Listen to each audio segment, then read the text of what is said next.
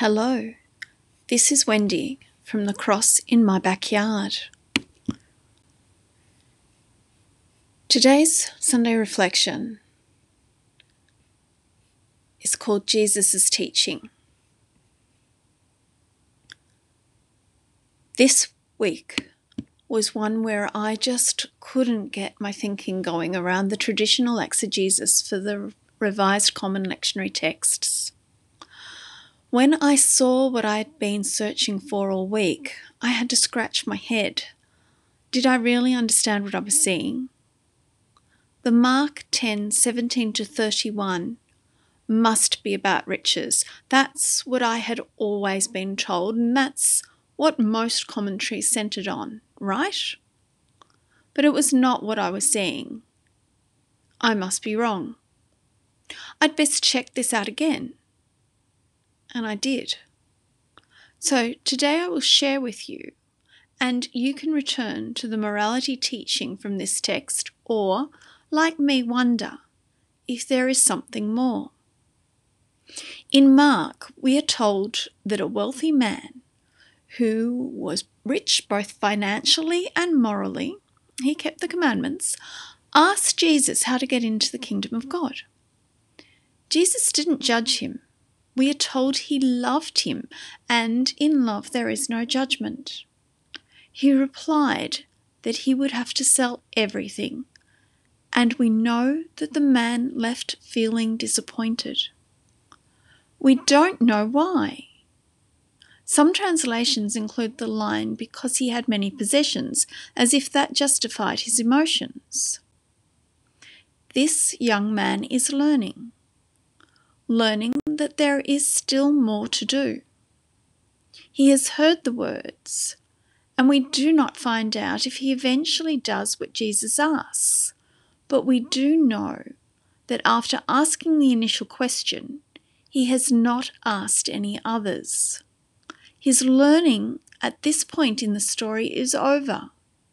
He has an apparent answer. Later, Jesus teaches the disciples by initially making a statement, and then, as is his usual method, teaches with a metaphor. Catching on that there was more, Peter speaks up, identifying that they, the disciples, have already done what he asked of the wealthy man. Peter is thinking deeper, going further than the wealthy man did. Jesus doesn't stop there. He still has more for them to think on. Like a tetrahedron dice, there are many sides and many facets to explore in this piece. Like the disciples, we're going deeper with Jesus' teaching. We too are taken on a journey that, if we choose to follow, it is far deeper than a simple moral outcome to the story. When we teach our children to dig deeper, when we don't give them pat answers but struggle with the story with them, we are teaching them in a way that connects them to the story, that teaches them to find themselves in the bigger story of God, and we are teaching our children like Jesus taught the disciples. After seeing the gospel story through the lens of teaching, it wasn't hard to see teaching in the first reading the story of Job. As well as fielding questions, Job is searching, another learning approach. Today, we can search for answers on the internet, from books, by meditating, by drawing, but we are still searching like Job for God, even when we, like Job, cannot at that moment find him.